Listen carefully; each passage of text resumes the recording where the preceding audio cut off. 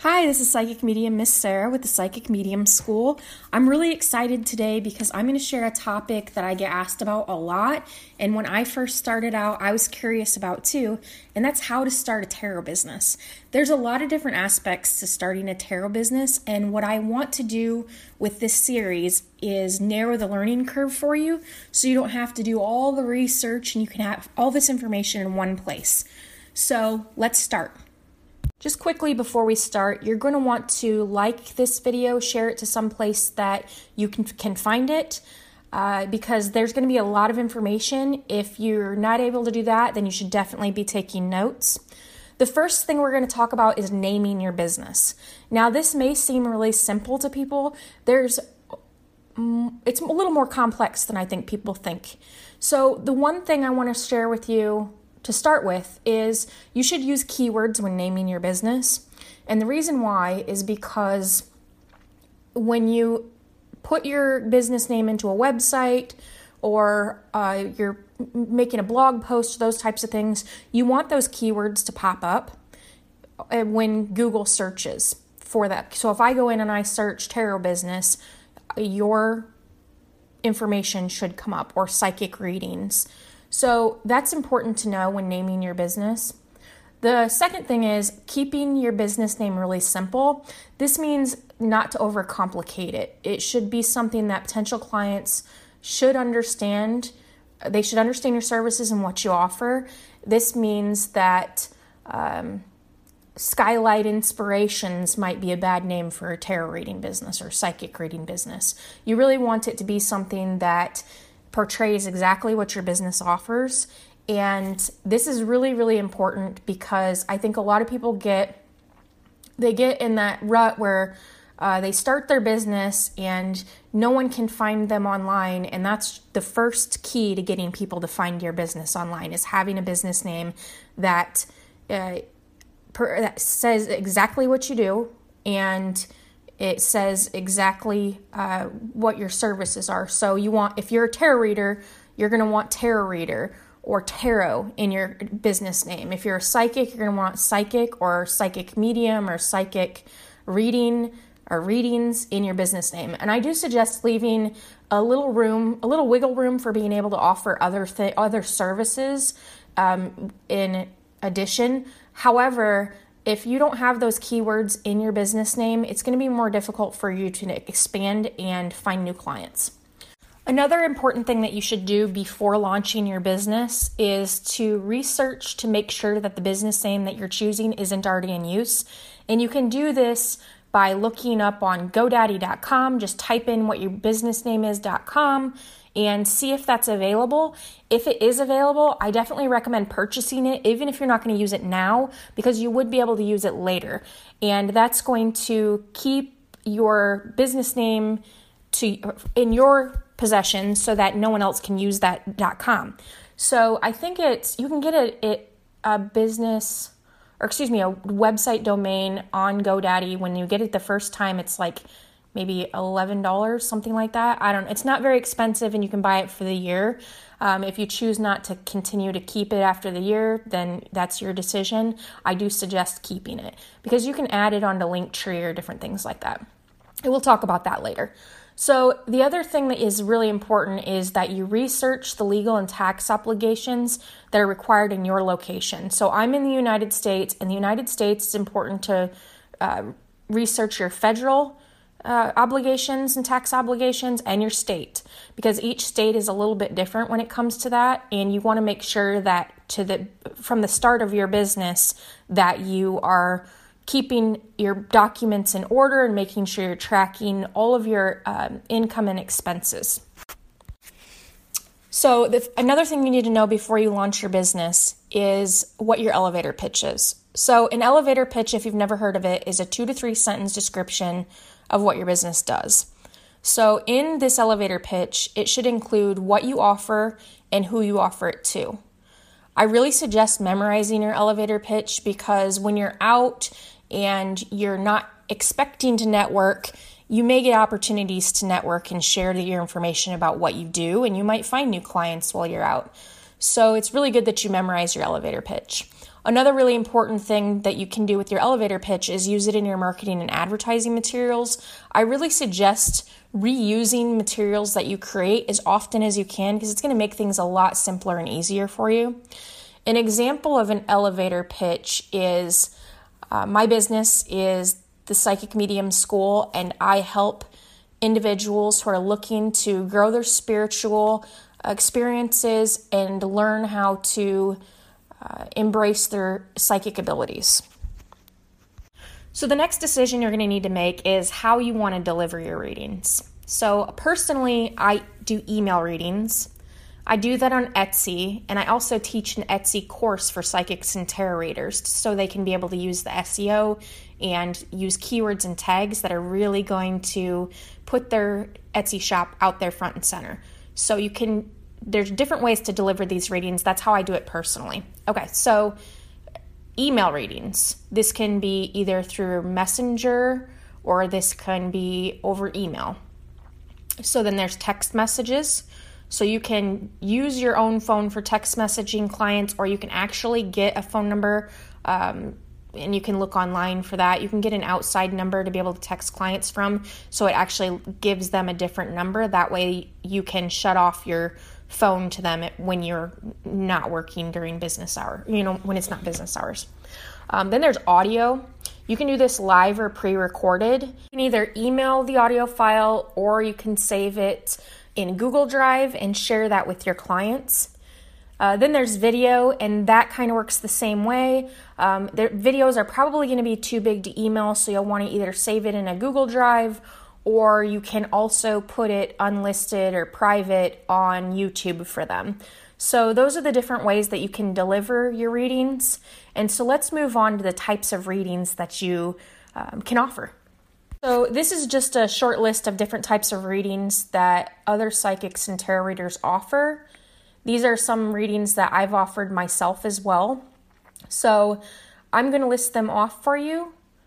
Love readings, spirit guide readings, past life readings, month ahead readings, year ahead readings, career readings, birthday readings, astrology readings, twin flame readings, soulmate readings, life path readings, spirit animal readings, pet readings, general readings, blind readings, and Akashic Records readings. Those are just some of the types of readings that you can offer. Another good thing to do when it comes to making more sales is combining different readings together and giving a discounted price for 2 readings. Then you're going to be able to increase your sales doing that. And we'll talk about that a little bit later when we talk about pricing as well. So one of the most important things that you're going to do in the beginning of your business is choose a platform. This platform should have a lot of traffic going to it, and that's really what's going to help you grow your business. I suggest to start with to go onto another platform. Like, I absolutely love Etsy, and the reason why I think it's so important for people when they're starting a new psychic or tarot reading business is because they already have a massive flow of traffic going to Etsy. So that's really, really important to understand. It's a lot more difficult to get your own website set up when you're first started and drive traffic to it. It's a lot easier to go somewhere where there's already traffic. So that being said, some of the other things that you can do is you can use psychic hotlines. There's a lot of different psychic hotlines. The pros is that there is traffic going to the hotlines. I have only used one hotline, and the reason why is the cons to the hotlines are that some of them have required hours, a minimum requirement that you have to work or be on the phone. And personally, I like a flexible schedule, so that didn't really fit into my my business model. So the other things is that the percentage that the psychic hotlines take is pretty hefty, but there are some really good ones. I've heard Keen.com is a really good one, Purple Ocean. If you Googled those different or psychic hotlines or working for psychic hotlines, you'll probably find a lot more information about that. Personally, I would rather be on my own so I can have my own book of business.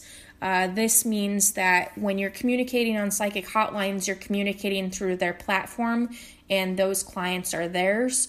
Where if you have something like Etsy that you're using as a platform, they're basically just charging you listing fees and transaction fees. It's a little bit different than the psychic hotlines. Another option would be Facebook.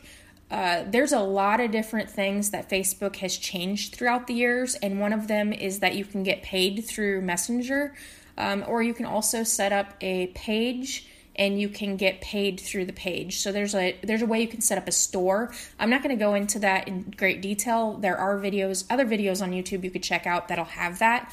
But for now, I'm sticking to just the beginnings of your business. So then YouTube. YouTube is a really nice one to use, and I believe you can get paid on YouTube as you're doing reading. So you could set up a live where you're doing reading after reading after reading, that your clients know you're going to be on live, and that they come and they pay you for their reading through the YouTube platform.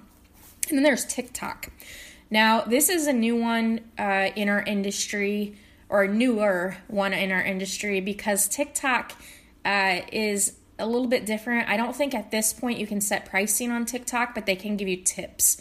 So that's a good way to get exposure. Personally, I don't use TikTok because I've already got a extended book of business. I mean, I already have a book of business to work with. And so that's really not something that I think I'll do in the near future. But if you're just starting and you want to get a lot of exposure, there's a lot of young people that are getting on TikTok watching videos. So that's a good way to get exposure. And we're going to talk about social media marketing and advertising later on throughout these series. So we'll get into that a little bit more later. So then you got Calendly. Calendly it's a website. You can connect their calendar to your Gmail calendar. And so when someone schedules an appointment, you actually get it on your calendar. And for a small fee, I think it's like $16 a month at this point in time. It might go up, but you can connect it and you can actually get paid through Calendly and get it directly processed to PayPal. So that's a really, really good app to use or website to use if you're doing in-person, or not in-person, excuse me. If you're doing live audio or live video readings. And also if you're doing some types of courses, Calendly is really good for that too, or one-on-ones. So then you have Koji. I just discovered Koji and I really like it. If you want to find it, you'll actually have to go to like Koji links. Search that in Google and you'll find it. I'm using that because it's all free, so that's wonderful. And you can actually get paid for services through their website.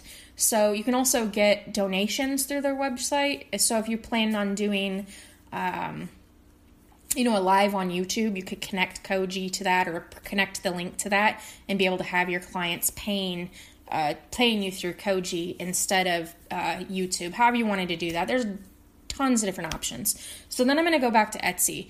I'm not sure exactly what the fee is. It changes anyway, but I think it's like a 3% fee, and then 20 cents per listing. So definitely check out Etsy. I'll provide a link down below so you can get 40 free listings on Etsy if you're just signing up. That's a really, really good opportunity. It's basically like a referral program. You get 40 free listings and I get 40 free listings. And so that is something that they offer. And also the reason I chose Etsy when I was really, really getting serious about my business is because when you go on Etsy, they're taking all your advertising fees out of your earnings. They're taking your listing fees out of your earnings, and they're taking the transaction fees out of the earnings. So it's all really easy and it's done for you. So that's the information I have about different platforms and choosing different platforms. So in part 2, we're going to go on to pricing. You can find that. I'll put it in the description below when it's complete. However, I look forward to talking to you guys in How to Start a Tarot Business Part 2, where we learn about pricing and different aspects of the tarot business. I hope you all found this beneficial. Definitely subscribe to the page and like this video if you found value in it. And good luck in starting your tarot business.